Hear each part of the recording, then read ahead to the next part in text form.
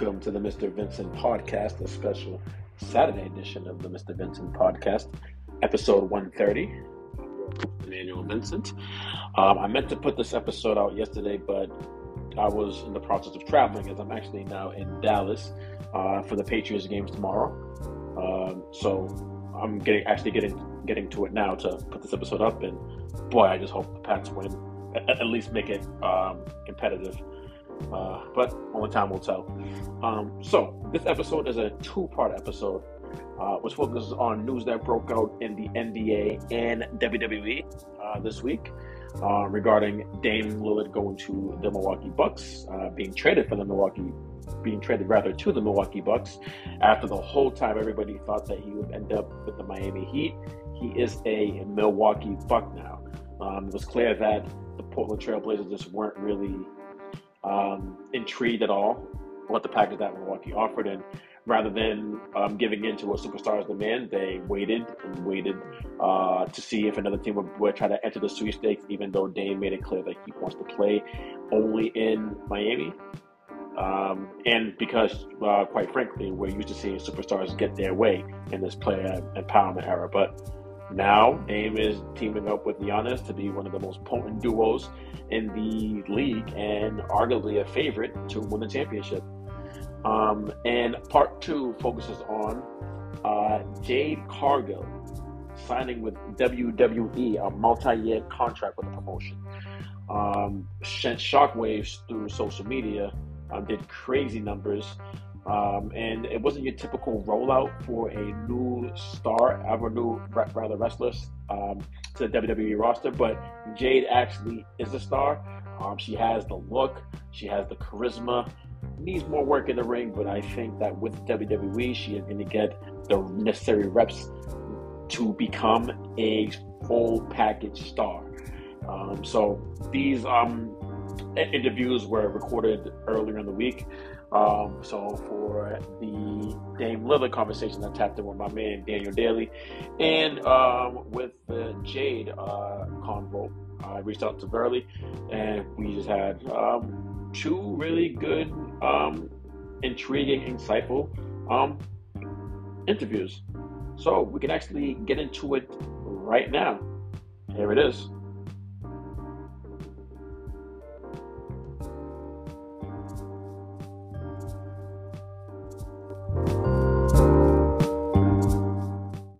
So the news that shocked the NBA world yesterday: Dame Dollar got traded, but not to the Heat. He's going to Milwaukee.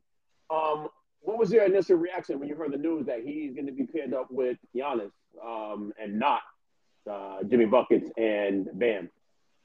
Oh shit! That was the first reaction I had because you knew the talks with Miami had cooled down, and especially with the offers that they were getting with Tyler Hero and a couple of picks like that. I'm like, there's just nothing that Miami has right now that can really entice the Portland Trail Blazers to trade Dame to them. I didn't see that. Maybe if a third team got involved and they had some more picks and stuff like that going their way, I thought that was the only way that was even potentially even going to happen. And honestly, Miami, from their standpoint, they gave that up in the Kyle Lowry deal, giving up Princess Achua, a couple picks there to Toronto. So they already used their assets the season before. So it was like, I really didn't see Miami being in play. So now I start looking around Philadelphia, the whole James Harden thing. It's like nothing's there. You start looking around the league, and it's like, I don't know where he's going to go. Just from an asset standpoint, who's going to take on that contract? And then out of nowhere, like a thief in the night, the Milwaukee Bucks come in, trade a couple picks, trade Drew Holiday to Portland, and then they even send Yusuf Nurkic to Phoenix, which I didn't see. I was like, there had to have been a third team in there to entice Portland to make a trade there, and Milwaukee was able to have the assets there just enough, able to find a third team and get it done. But it's like Dame and Giannis. It's definitely something that we haven't seen before. So it's going to be interesting. Yeah, I mean, if you think about it, neither Dame or Giannis has ever had the luxury of having a superstar teammate, and how they both get that in Milwaukee. And that is going to be a problem for the rest of the league. I'm not ready to jump the gun and say they should be the prohibitive favorites to win the championship. I think they are right up there with Boston as a favorites in the Eastern Conference. Can they potentially win the championship? I can see that happening.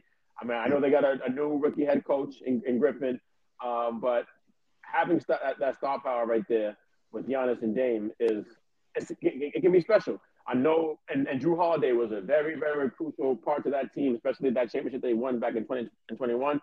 Your defense is gonna take a hit on the perimeter, but at the same time, you do have Brook Lopez and Giannis that can. I don't want to say they can make up for it, but they can cover some of those weak spots. Both being elite defensive players, Giannis, a former defensive player of the year award winner, and Brook, I believe, finished second last season. So they can kind of help mask those deficiencies that they have right there on the perimeter. But I think that with a player like Dame Dollar, one of the top 75 player of all time, and one of the best scoring guards right now and of all time, I don't see how you pass up on an opportunity. No, not at all. Especially looking at now, it's not all on Giannis. It's not all on Damian Lillard when he was in Portland. Now they can feed off each other. They have another late guy that they can give the ball to in clutch situations, not just Chris Middleton creating the shots and creating opportunities. Dame is probably the best in the game at that, right? Like when you think about clutch moments and stuff like that, regular season, big time shots, the ability to step up in those moments, he's probably top two, right? Like you don't get to many names before you get to him in those clutch situations. So that takes a breather off Giannis in those late game situations to make something happen, make a clutch shot, and get in those situations. So definitely them pairing off, it's kind of like again, they don't have to. It's not all on their shoulders. We saw in the playoffs last year, especially with Giannis's injury in the first round series against Miami. Just looking at that, it was like he's not 100%. The Bucks struggled, right? Like you can tell there was something different about their team. They didn't have that impact that Giannis usually has on the games when he returned. And when you saw when it was on Chris Middleton, when it was on Drew Holiday, they kind of struggled. And even in the playoffs, even with Drew Holiday, he struggled in the playoffs a little bit, but was able to find and have those moments. And just last year, the unfortunate injury with Giannis is just like, okay, we obviously need to upgrade here. Even with all the injuries last year with Giannis and stuff like that, I believe the Bucks finished fourth in defense. So looking at from that standpoint, you know they needed something offensively. And Dame averaging, 32 points last year, definitely boosts their offense to a different dynamic. It gives them a different element, gives them a scoring punch that they desperately needed somewhere else. Because sometimes Chris Middleton, especially last year coming off injury, you needed offense somewhere else. You needed some type of different dynamic, especially with Mike Budenholzer at the helm doing different things offensively. So to see Dame come in there, I think he's gonna fill that void tremendously for them that they desperately needed. Exactly, because I think the last season they were middle of the pack on offense. I mean, they were fifth in offense. So you gotta imagine that with Dame, that they're gonna just jump right up there, closer to like probably top 5, top 10 range, I would think, in offense. And I think even with a healthy Giannis, the deficiency that the Bucks had on offense was their half-court execution, especially in the playoffs, right? Mm-hmm. So now with Dame, that is going to be eradicated, I think, for the most part. They were going to be so much more efficient in the half-court offense with Dame there because of his ability to stretch the defense and everything, which opens up the lane for Giannis to do his thing. Yeah, most definitely.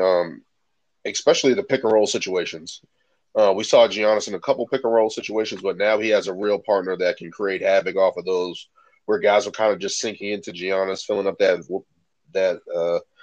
rolls to the basket and stuff like that. Now you can't do that. You have to really pick your poison with this team that has Pat Connaughton around him, Brook Lopez, Chris Middleton. Now you add Damian Lillard. So in those situations when Giannis gets the ball and goes to the basket, you choose to get in front of him. He's going to have shooters. They're going to have options to create more than ever. And that's not to say Drew Holiday wasn't good on the catch and shoot. I think he shot 42%, if I remember that correctly, on catch and shoot situations. So to get that and go to Damian Lillard and especially have that creation off the dribble, it takes it to a different level. It just takes their offense to a different level. That Giannis didn't have that freedom before, and even on Dame Lillard, he never had a guy like that before. The best preparing partner he had was C.J. McCollum, and to go from C.J. to McCollum to go to Giannis Antetokounmpo, MVP, Finals MVP champion, he must be relieved. Even though it's not Miami, he's got to be relieved. Exactly. I mean, Dame's a winner. He has a winning mentality, so I can't see him being like too upset essentially at where he eventually landed up. I know that he wanted to be in Miami. That was talks about that all summer long. And it seemed like that was the place he was going to go, especially now in this player empowerment era that we living in, where essentially it seems like every superstar, when they want out and when they want to go to a specific location, they usually get their way. But in this case, it didn't happen. But at the same time, he is going to a situation where he is going to be a prohibitive favorite for the next several years if they stay together. Absolutely, absolutely. Because even when there was just a report that the Blazers GM, I think they were saying that Dame wanted to rescind his trade request if it wasn't to Miami, and he basically told him there's no going back now on that situation. So I just saw that. And just to think about that is just like, I can understand that. And they could have done him wrong. They could have sent him to Toronto, a wasteland right now. They could have sent him to Orlando. They could have sent him anywhere else. But I think Portland did end up, hey, we can't get you to Miami, but we're going to put you in a winning situation. And I think that's more than what he could have asked for.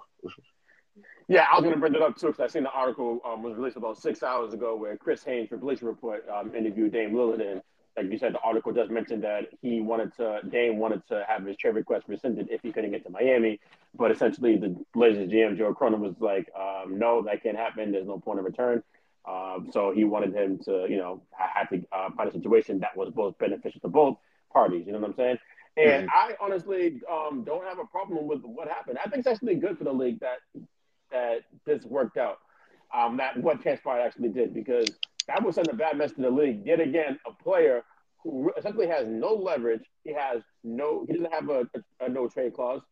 He has like several years left in the deal. It's not like he's going to be a free agent next season, and he gets what he wants again. Like that would be a bad look for the league, right? I really think so. So I'm not mad, and I see a lot of people who are feeling sad for Dame. I got my cousins in Miami who were complaining, of course, because they thought they were going to get him and everything. But I mean, it is what it is, man. Like they feel like that Miami did not have a package that was worthy for them to trade Dame Lillard, so they went with the best deal that they thought was the best compensation. Where they get a Drew Holiday, which them more than likely going to trade for assets. You get DeAndre Ayton, who fits the timeline with the Blazers core right now. You know what I'm saying? Yeah. So I'm not really mad at it at all. I think it's a good thing that this happened. Absolutely, and especially with all those situations that you were saying, James Harden comes to mind with wanting his way out and getting to the location that he wants, and now he's at a standstill in Philadelphia. It's good to see that the organization and the player, hey, we can't get you here, but we can still work something that puts you in the best situation. And especially it looks good on Portland, right? Because everybody was thinking, hey, they're going to trade him somewhere. If they're not going to trade him to Miami, they can't get those assets. They're just going to trade him wherever. It's like an arms race, right? And I think the Blazers made out good on this deal. I think either way, it was a win for them. They can move forward with their young core. DeAndre Ayton comes in, obviously trying to rebuild his image, rebuild his status around the league and stuff like that. I feel like that's a good fit for him because they definitely need a center. He gives them a different dynamic. But just in general, just being able to look from the Blazers standpoint and saying, hey, we did good by a superstar. That did good by us. You can do good business. It doesn't have to be a stab in the back situation. No hard feelings. It wasn't dirty. They didn't try to drag it out and make it anything media driven and saying, hey, this is on Dame or anything like that. So to have that actually happen when we see deals not always go that way, we've seen organizations and GMs get mad at players and stuff like that and go on tirades in the public and stuff like that. It's good to see that this was just handled professionally. Exactly, man. Not me, yeah. So I mean, it's a business at the end of the day. Like, yeah, they want to do right by Dame, but at the same time, they want to get a fair compensation, and they have to like take their team into consideration. And hey, and if Cronin blew it and got a terrible return for that, that could have possibly cost him his job and ruined his reputation around the league. So yes, you got to do what you got to do. Drew Holiday, like I mentioned, is most likely going to be traded, and it's reported that several teams rather, are eyeing him, including the Lakers, Clippers, Celtics, Sixers.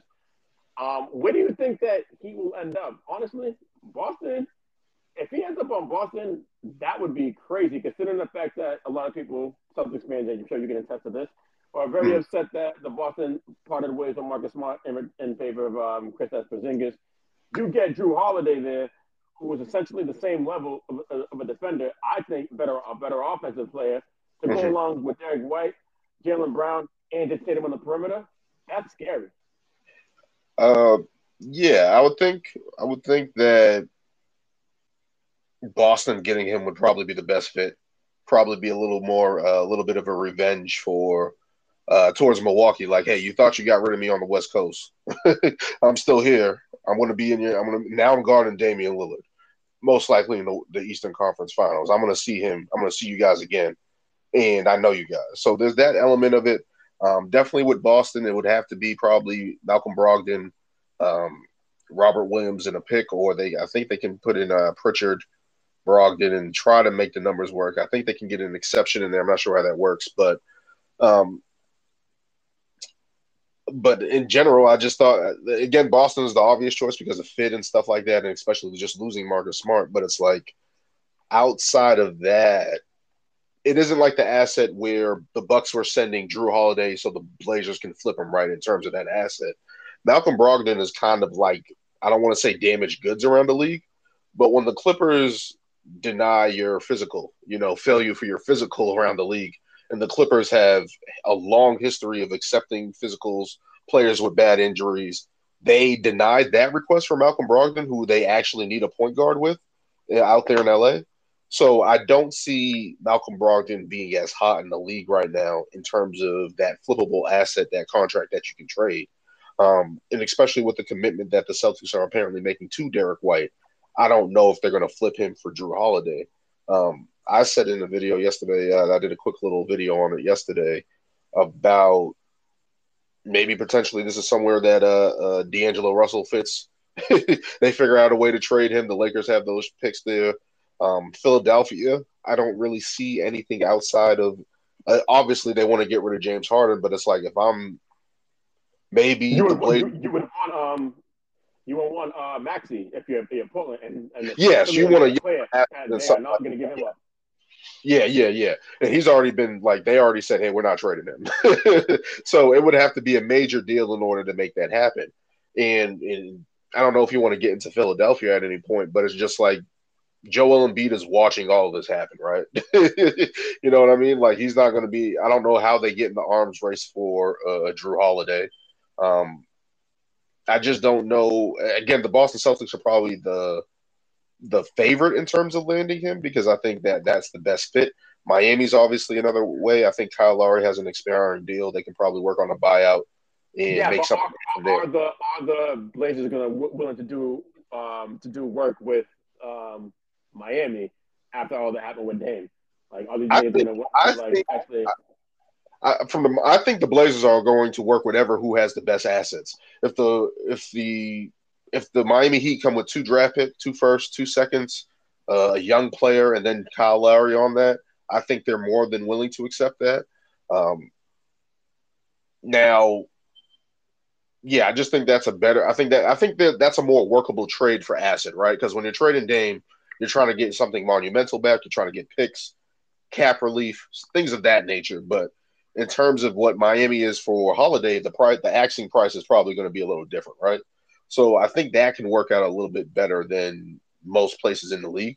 And I feel like Miami's desperate. I feel like Miami's really desperate and needs something because they did lose Gabe Vincent. They did lose Max Strus. And they really didn't make any improvements over the offseason. So I feel like they will be – and if anyone's really desperate in the Eastern Conference, it's Miami because they've been gutted a little bit. Yeah, I mean, and talk about like Miami being desperate. This is kind of weird that they have several shots to get like all-star caliber superstar talent on their team the past several offseasons, and they failed to get anybody since Jimmy. I know those that were linked to KD, linked to Spider Mitchell, linked to Dame Lillard now, and linked to Bradley Beal, and they failed to do this. I'm wondering how is this happening, considering the fact that it's Miami. It's a nice lifestyle, warm weather, state, no state income tax, and they're like striking out with all these like pivotal, all these key players. Yeah, and especially just Miami being a survival of the Boston Celtics, seeing them a lot of the time, I like Jimmy Butler as a player, respecting the Heat, Pat Riley and his stewardship over there and his executive history there. It's been really weird. I think they kind of been able to bet on themselves a lot, and I think you see that with their roster, kind of signing Duncan Robinson to that huge deal a couple of years ago, signing Tyler Hero, bringing in Kyle Lowry, extending him. They kind of put themselves in a couple bad contracts that are not as flexible to trade, and I feel like that's kind of hindering that process of trying to find a superstar, find another budding superstar next to Jimmy. Bam has improved, of course, we saw in the playoffs and stuff like that. But in terms of getting that stability of a next superstar for them, or somebody to transcend the franchise, it really hasn't happened because I feel like they gave up their assets in terms of draft picks. I think they sent a couple picks for Kevin Love, Kyle Lowry. I mentioned earlier they sent picks to Toronto, so they don't have those draft assets to really entice a team to give up a franchise player or a contract with a young player to make it happen. And I feel like that's kind of been the roadblock for Miami. And you figured they would find a way to do that, and it's just like right now they're kind of stuck. And yeah, I mean, I'm gonna assume that this trend will change in the near future, right? I mean, they're gonna land somebody eventually, right? I mean, and I forgot to mention a great stable organization with arguably one of the greatest coaches in NBA. Well, definitely one of the greatest coaches in NBA history, one of the greatest executives in NBA history, arguably the best executive in NBA history, and Pat Riley. Like, something's got to change. I mean, we saw what happened in the finals. Like, yes, they were a great team. Like, they definitely overexceeded. Yeah, they overexceeded the expectations.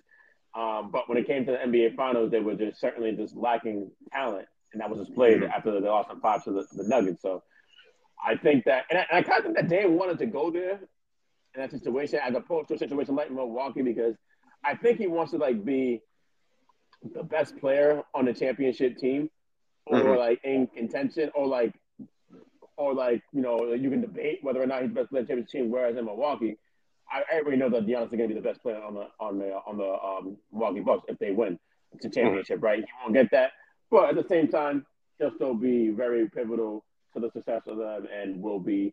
I think he'll just move up in the rankings as the all-time great players in NBA history. And that's he's already a first ballot Hall of Famer. He's gonna have his number retired in Portland. Like, all that stuff. Like, he's done his part as a franchise player, got them to the playoffs, had it on his shoulders, and I'm pretty sure he wears that badge on the sleeve. He talks about loyalty and all that stuff in the past years and stuff like that. So it's like him being second fiddle to Giannis, who's in his prime. I don't think he's going to have a problem with that. like Giannis is the man right now in the league, top 2 player. If you want to argue between him and Joker, probably top 2 players in the league. I don't think Dame's going to have a problem with that, and especially the situation that it was in. He was in. you know what I mean? You go to, everything's looking dark and cloudy in Portland. And then you go to Milwaukee and it's sunny because everything is now the ball is in their court, right? Like, everything's going to be on you guys now to win. It's not an organizational thing. Even with Giannis's comment saying, "Hey, I'm committed to winning," Milwaukee does this move and says, "Hey, now it's back on you guys." You know what I mean? Like you guys are in the perfect situation, perfect duo to make something happen. All-star, 10-time All-star Damian Lillard, Giannis, NBA champion. Make it happen. You know what I mean? Like, the Bucks have done everything that they needed to do in order to make Giannis happy, in my opinion, and really put something forth to be like, "Hey, we're doing our best here. We're showing you that we're doing our best. Now you guys reap the rewards of that. You guys go out and get it done." And you can go ahead. Sorry. I was going to say credit to the Bucks organization for actually being aggressive and now listening to all the signs, the signals that Giannis was sending over the last few years. They went out, they heard him before, they got Drew Holiday, they won the championship. They heard him again recently. They went out, made a tough decision to trade Drew Holiday, but in return, they get one of the most potent offensive players in the league, and Dame Lillard. So kudos to them. This is how small markets should be. They have to be. When you got a player of Giannis' magnitude, a once-in-a-generation type player, you can't take that for granted. You got to do what you got to do to make sure that you can keep them long term. So I love it. Yeah, especially for them, especially what you just said, of small markets being aggressive. And I kind of think about this like with Cleveland, kind of think of that with Memphis. Like they have been able to make moves and build good rosters and build good teams. But Milwaukee's showing you, hey, there's a level above this. Hey, we go all in.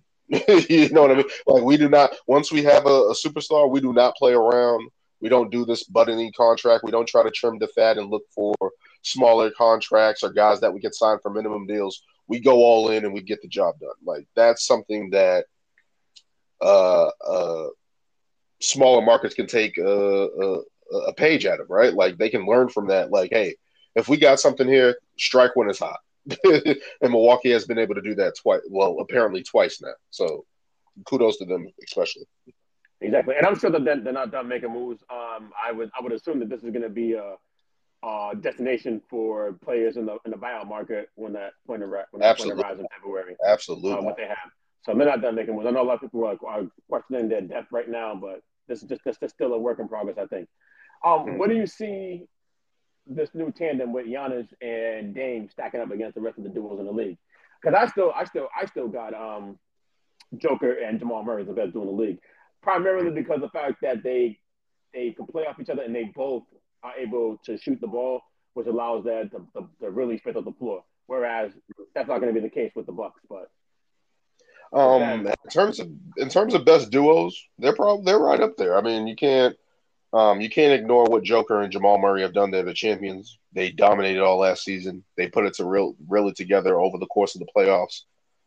How dynamic their offense is, as you said, with the shooting and the basketball, and the ability to do that and keep pressure, even though they're not. You don't think of those guys as defenders, right? Like Nikola Jokic is probably average on defense. Jamal Murray holds his own at his position, but they're not overwhelming. They're not making any defensive first teams. So you look at that from that standpoint. I always love Jaylen Brown and Jason Tatum, especially the two-way potential of both those guys, the ability to score 30 on each night. Giannis and Dame, though, like Dame's offense is probably better than is what I'm going to say. Probably is better than Jaylen Brown's. Way more consistent shooting the ball. Just a better offensive player than Brown at this point. Maybe Brown and Tatum could take that leap to the next stage, but I think I put them ahead of Brown and Tatum right now, just from the standpoint of we've seen Giannis get it done. You know what I mean? Like we've seen Damian Lillard lead a franchise. So to see those two and now put them together, they obviously have to be just underneath Joker and Jamal Murray. Jamal Murray and Joker were respecting their championship pedigree and what they've been able to do over the past couple of years in Denver. Of course, AD and LeBron, if LeBron is healthy, if AD is healthy, they're going to be right there. So they're probably in that mix right there. They're definitely top five, probably top three in my eyes. But yeah, they're up there. You don't put that you don't put a 30 game point per game score next to MVP and then have them outside of anything less than three, in my opinion. yeah, I agree. Did you have them as the best team in the Eastern Conference, or you still get that nod to Boston? I'm still holding on to the Celtics because I'm like I've seen Jaylen Brown and Jason Tatum get it done. We've seen, of course, Giannis get it done and with Drew Holiday and Chris Middleton and stuff like that. But I think it's the Bucks and the Celtics. I think the Celtics have realized that they have to get it done, especially trading Marcus Smart. That's a blow to them. But I think if Kristaps Porzingis is healthy, he's an upgrade over Horford in my eyes at that position, especially from a scoring standpoint, something that the Celtics desperately needed. Al Horford was able to do that in spurts in the past, but I think last season he kind of gassed out. Now they can put him. Yeah, now he's getting older. I think he's like 37 or something like that. About that. So now they can pace him. Now they can bring him along, use him in those bright spots. Maybe they can still guard Giannis one more time. Maybe have him go out there and try to like hold up, but in maybe 20, 25 minutes a game now, rather than playing 30, high 30s that he was doing over the course of the playoffs and things of that nature. So I think the Celtics do have a different point of flexibility. Of course, the latest move with Dame and joining Giannis, that's going to have a little bit more of an impact in news and media work. But I'm not going to forget about what the Celtics did last year, especially even though they faltered late.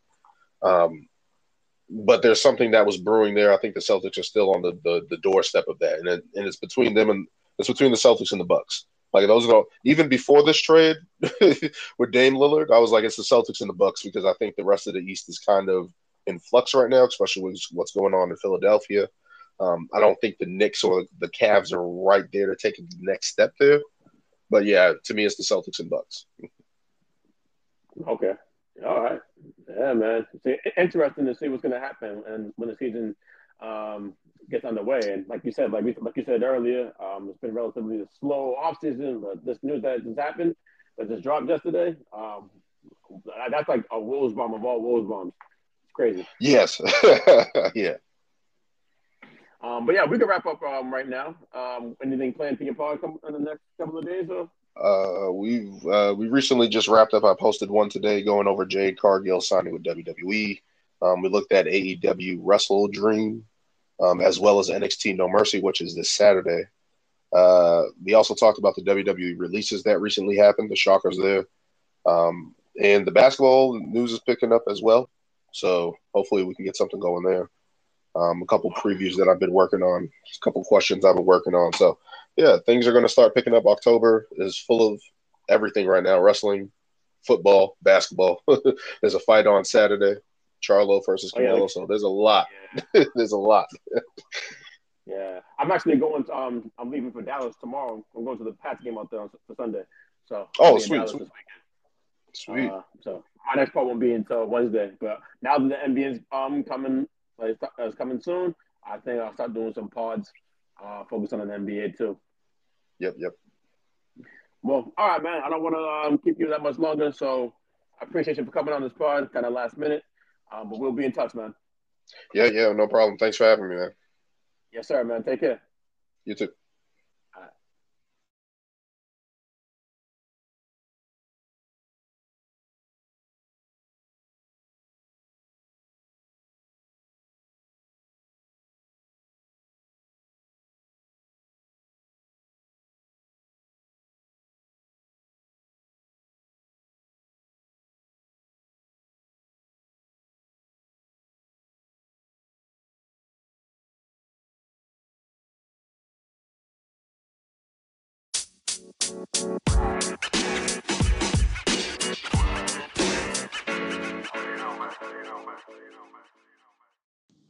All right, so here is part 2 of this pod reaction to the WWE signing Jade Cargill.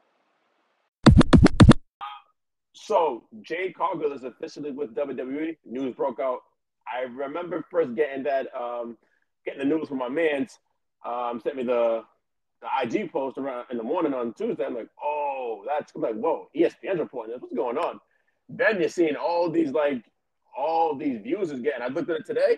Is that post on Twitter or X, whatever, the WWE's initial announcement, that post got 15 million views right now. That's crazy. So and then you see her later on. They have her walking into the performance center, have snaps of her working out in the performance center that day. So this is like not your typical signing, right? This shows that they have big plans for it, but at the same time, I feel like they're giving a middle finger to AEW. What were your thoughts about Jade going to WWE when you first heard the news? I mean, I think from the beginning of her career, like when she debuted at AEW, it was very clear that Jade is someone who's in the mold of what WWE wants. Her presentation, she has a very unique look. She's like very athletic. It almost seemed like in AEW, it did seem like a big fish in a small pond kind of scenario. Where, at least aesthetically, I think she stood out so much from the other women on that roster. That's not to take away from them, right? The other women, but I think, like AEW, they gave her the TBS title. She had that undefeated streak for a long time. And it just seemed like she was in a different stratosphere than everyone else in that women's locker room. And I think it's an indictment against AEW that Jade never competed for the women's world title. She's always relegated to like just the TBS championship, which is sort of like the women's mid-card title. So, I do agree with you that her signing to WWE is sort of like an FU to AEW of being like, okay, we're going to take this person, we're going to make her a star in a way that you guys couldn't. And to me, it seems very, very reminiscent of with Cody. Cody leaving AEW and arguably becoming a way bigger star in WWE and raising his profile and, you know, the WrestleMania main event and stuff like that. I think AEW, like, being is going to stop. Like, any wrestler, basically any wrestler that WWE wants who's on the AEW roster, I think eventually they will hop over there, especially the way that they're rolling out the red carpet for Jade right now.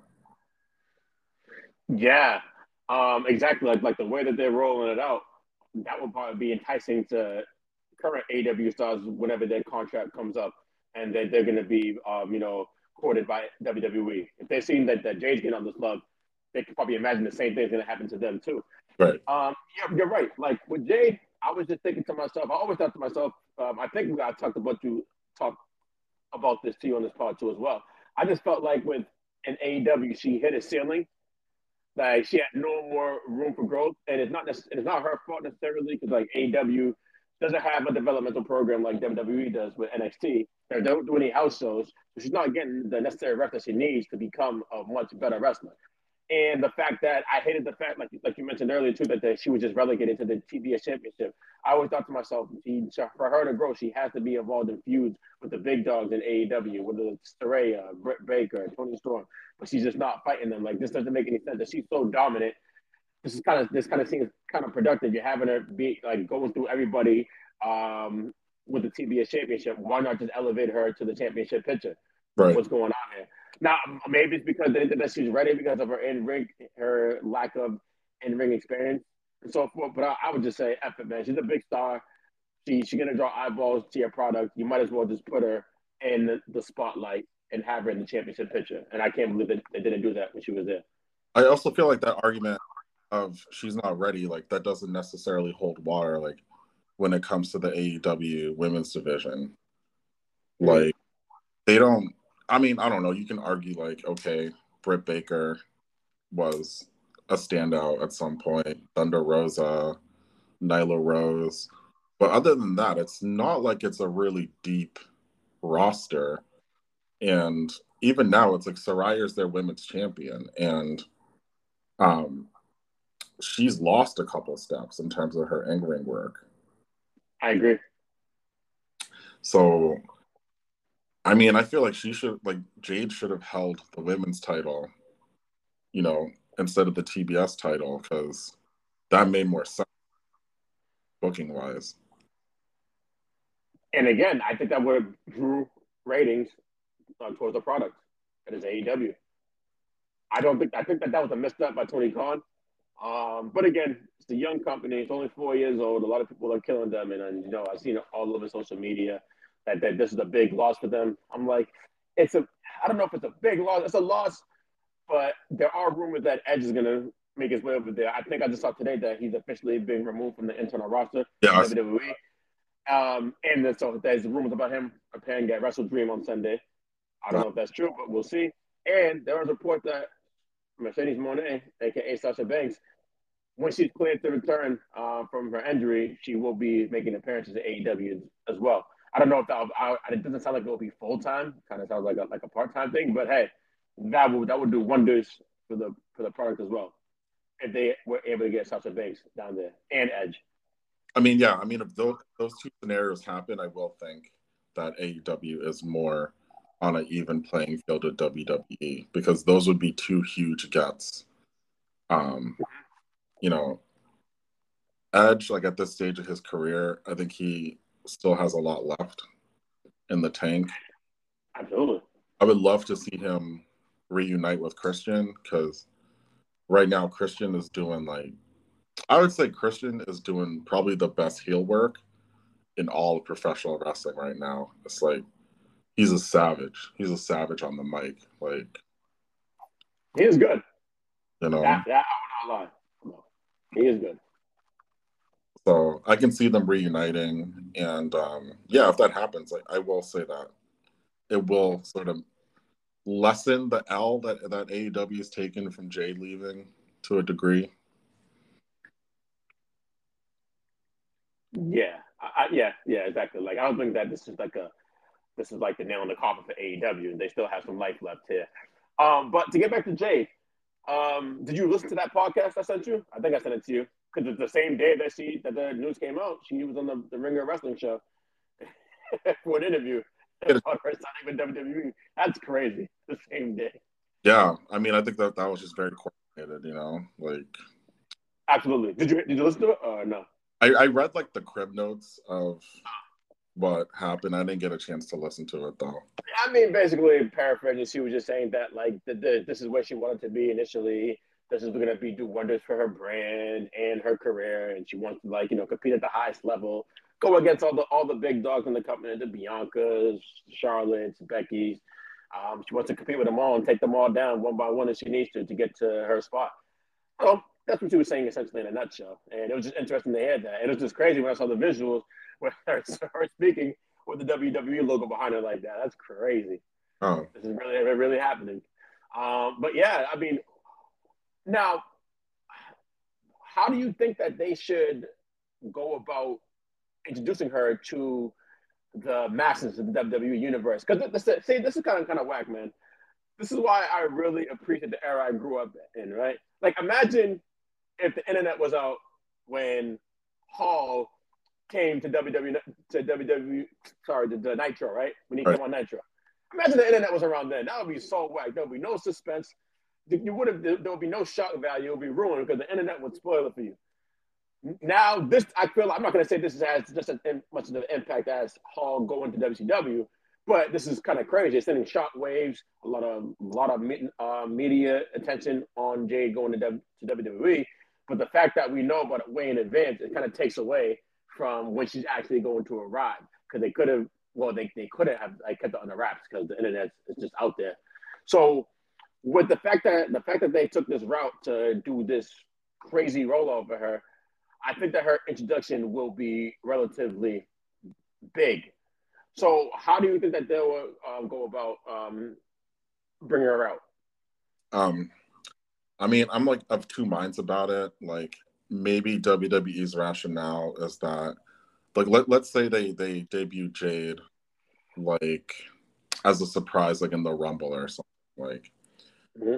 I wonder if their rationale is like, do enough people watch AEW and know that who she is, and would she have gotten like a huge pop if she came out like during the Women's Royal Rumble? Like, I think what they're doing is they're marketing her preemptively so that when she debuts, people know who she is.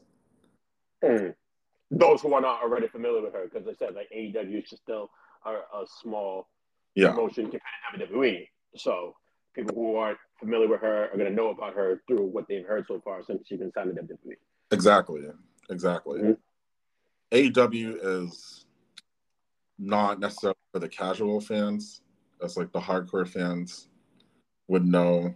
But I think they went the correct route, like with the tie-in with ESPN, like making it seem like it's a big deal and hyping her up. And we still don't know if she's going to be on the NXT brand. We still don't know like if she's going to be on the main roster, like on Raw or SmackDown. So there's still like an element of intrigue on like how she's going to debut.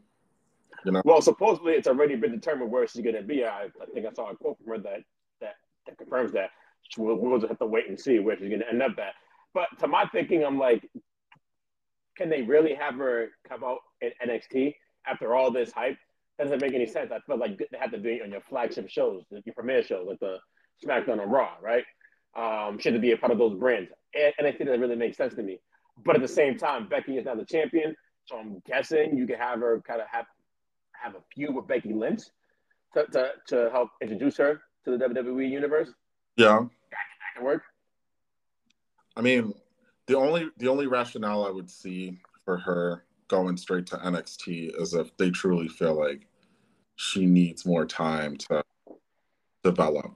But to your point, it's like WWE as that machine, like with the performance center, it's like they have those phenomenal coaches that are going to help Jade develop in the ring, probably more than she has like in the last couple of years in AEW. So she may not need to be in developmental. At the same time, I do think like they need to, if she does go to the main roster, like they need to protect her and not have her do like, I don't know, like 15, 20-minute matches, not have her like do matches that require like a high work rate. Just have her go in there. She can squash a couple people, you know, and I don't think she necessarily has to go for a title right away, but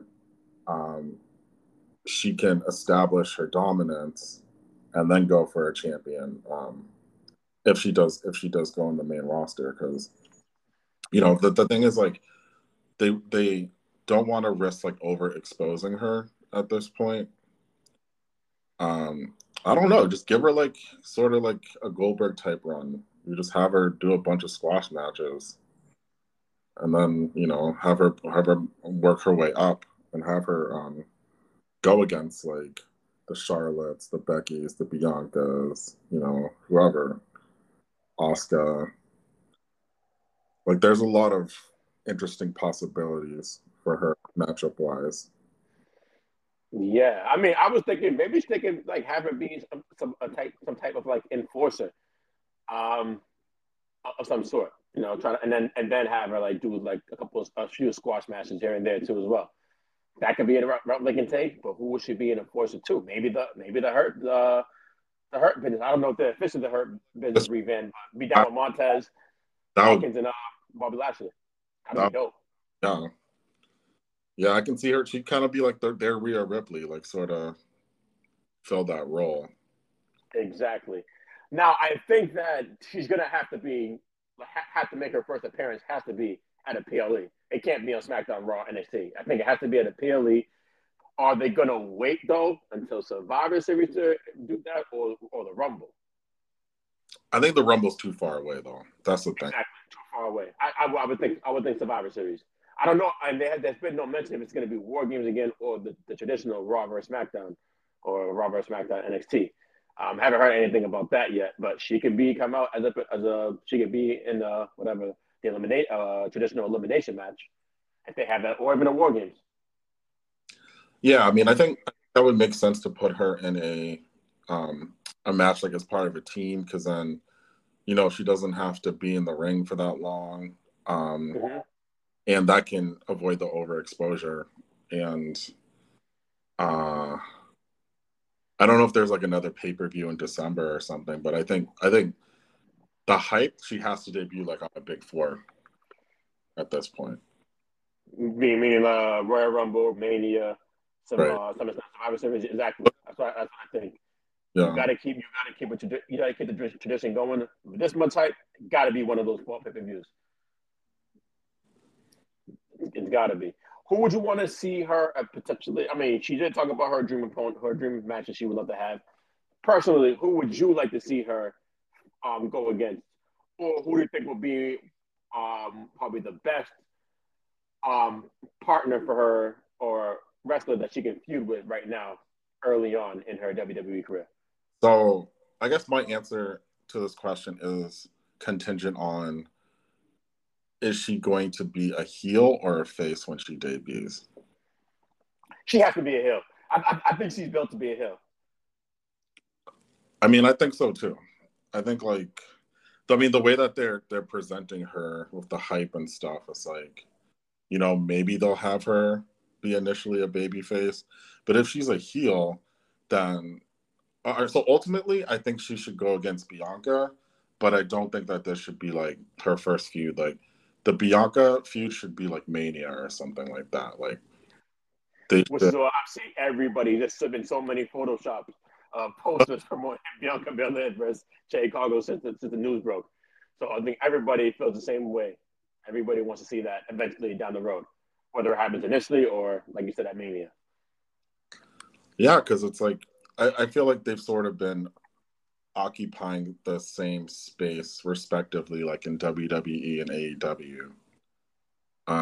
They're both Black women. They're both super athletic. They're both like, very beautiful. It's like there's all these like parallels between them, and for years people have been wanting this kind of match. The fact that it can be a possibility is pretty awesome. It's kind of like Marvel versus DC, basically, in a sense, right? Basically. And it's crazy. And both essentially weren't really like wrestling wasn't their first like their first love. They kind of like just fell into it. I mean, they're both just like crazy athletic. They're built for it, but it wasn't really their first love, which is crazy. Right, exactly. And that's kind of where like the future is going with like a lot of wrestlers is like, they have backgrounds like in NCAA sports or whatever, and then they transition to wrestling. And sometimes it really works out, and then sometimes it doesn't. But I think that's kind of the future now. Is like there's not really going to be wrestlers coming from like the indies as much. I'm thinking right now. Initially, well, not initially. Well, yeah, initially, I think I can see her having some good matches and a good feud with Charlotte Flair. I don't know why I think that. Maybe because I feel like they have like the same type of build in a sense. I mean, Jade's a little bit is more cut, but they have like the same type of build. I think that they can like their styles can work well together in the ring for a match. And I think that since Charlotte is a veteran, she can like show the ropes a lot. Right. She can put her over too as well, and make it be believable, which would benefit Jade and propel her in the WWE rankings amongst fans. So I think that's a good that would be a good wrestler for her to feud with when she first arrives. Yes, I also agree with that too. I think she would improve a lot working with Charlotte. And then that would be a good initial feud until eventually they get to Bianca and Jade. So that means that she would probably be on Smack. Oh, well, it's with Charlotte Flair that she would be on SmackDown. Did you have any preference of what brand you look like to see her on? Or you think what brand would be most beneficial for her to be on? I mean, probably SmackDown, just because at this point it's on Fox. It 2 hours reaches more homes. Yeah, for now it's on Fox. It reaches more homes and stuff. I think she should just be on SmackDown. Right now, that roster would probably suit her better. Although I think Bianca is on Raw, I believe. Oh, no, she's on SmackDown. No, SmackDown. Okay, so that would work out perfectly, actually. I think she should be on SmackDown, and I think that'd probably suit her the best right now. What about you? I would probably go with lean towards SmackDown because there's 2 hours. If you were going to go the route of having to have squash matches, it makes perfect sense to be on a 2-hour show as opposed to a 3-hour show. It is Friday night. I don't know if. Well, actually, yes. I think it would actually be better because you're not competing with the Monday Night Football crowd on Mondays like Raw is right now. So I think it'll be most beneficial for her to be on SmackDown. You can get those eyeballs. It's a Friday night. Jade could probably have like a having her can potentially have like a fight night type feel to some extent at least. So it would be best for her to be on SmackDown. Yeah, no. I personally say stay away from AEW unless you're gonna have a feud with Becky Lynch. I think she stay away from AEW. Sorry, NXT. NXT, yeah. I think so too. I think at this point, like you said, all the hype that they're building up for her, it wouldn't really make any sense for her to go to NXT. Yeah, and I'm kind of confused why Becky's on NXT now and why she's the champion. I haven't been watching wrestling that much with football being on now.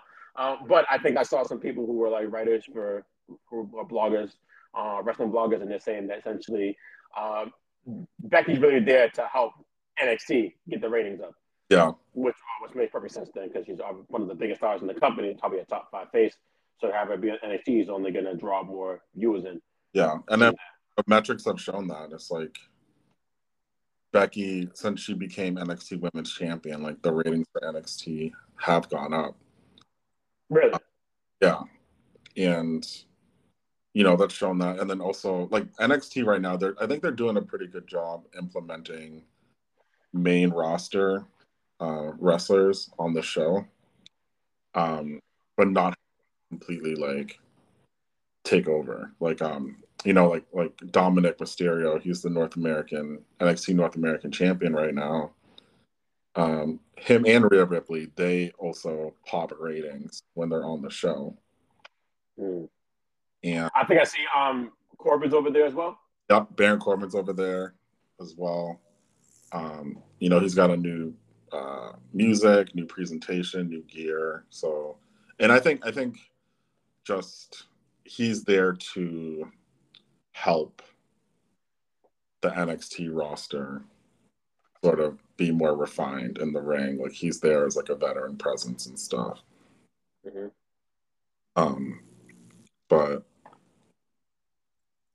yeah, even though Becky's there, Becky's a big name. I still think Jade shouldn't go to NXT. Yeah, at this point, I think it's just not gonna do her justice.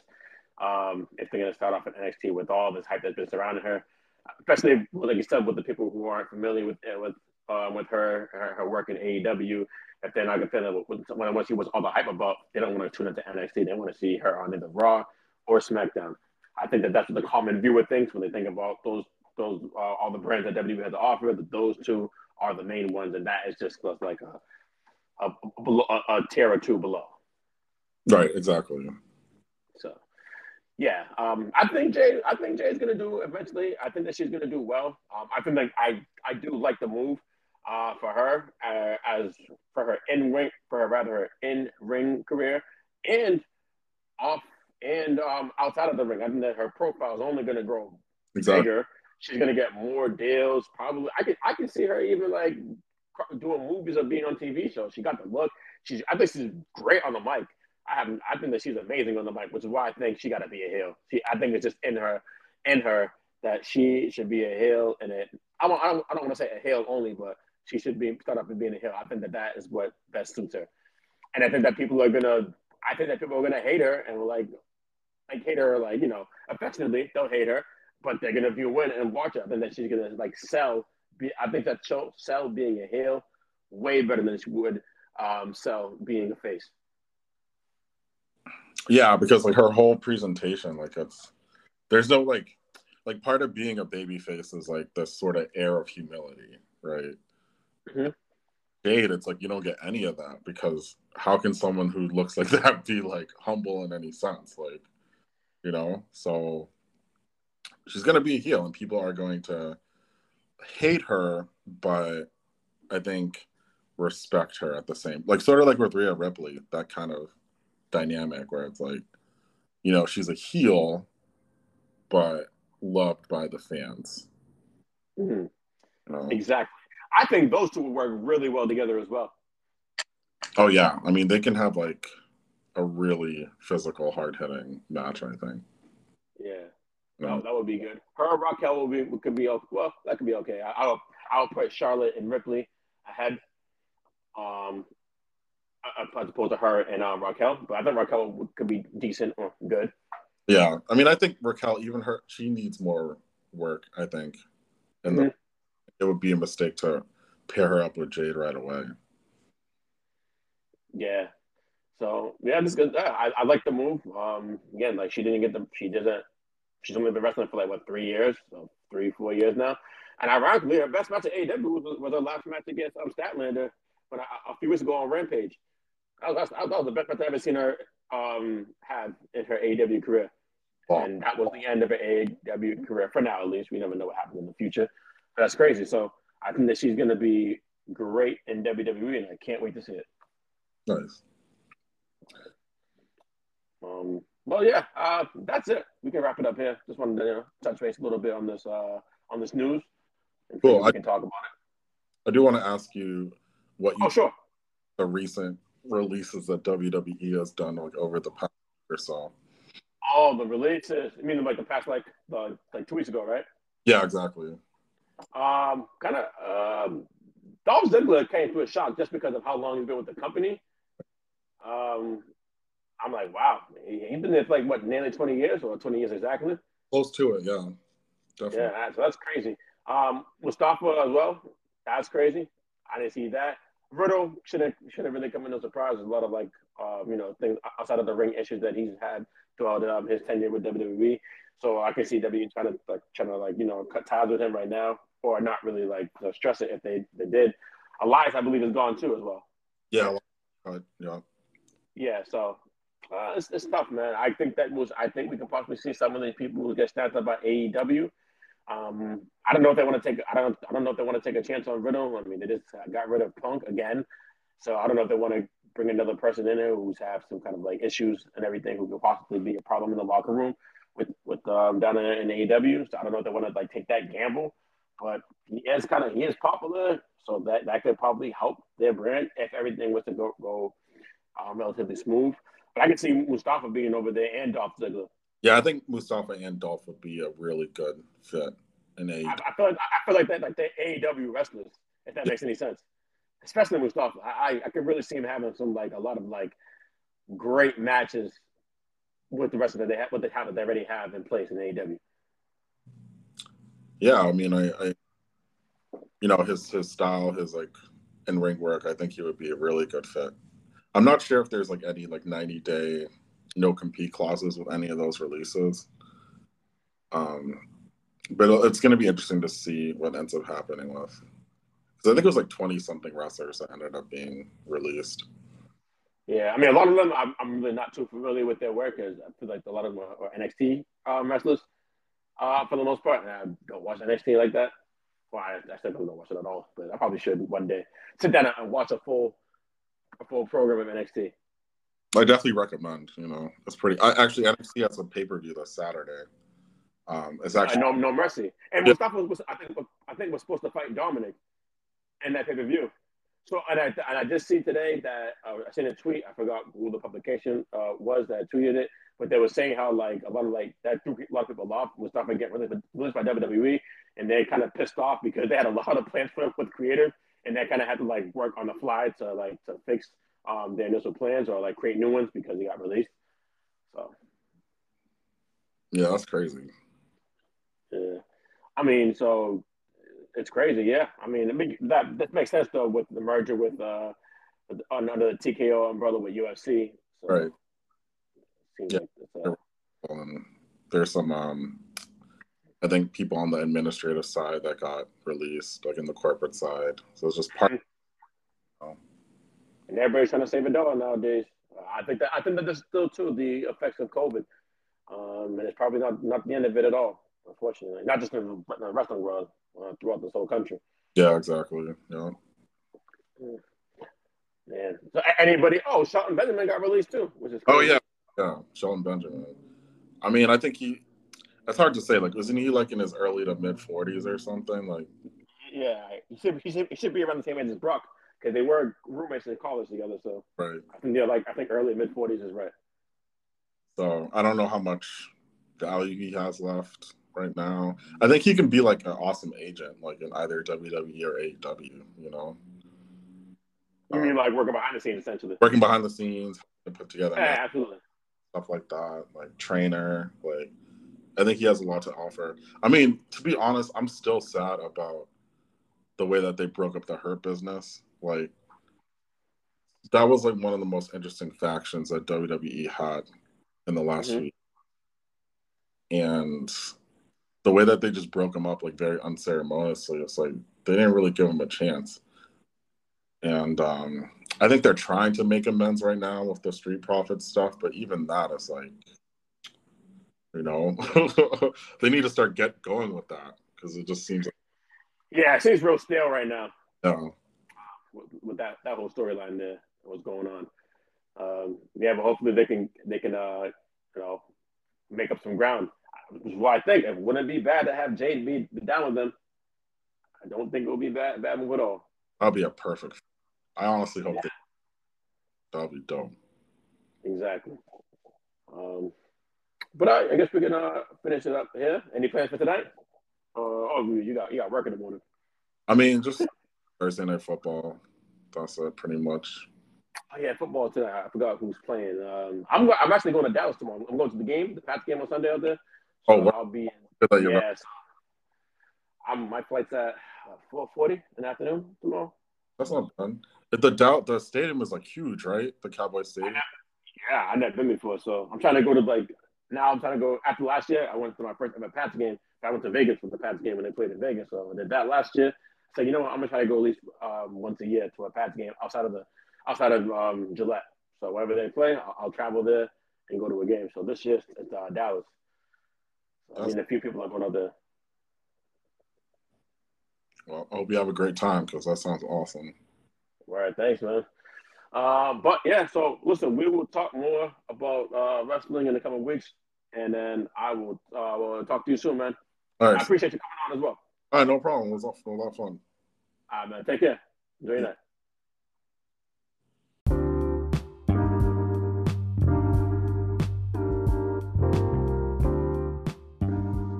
And that is it for this episode.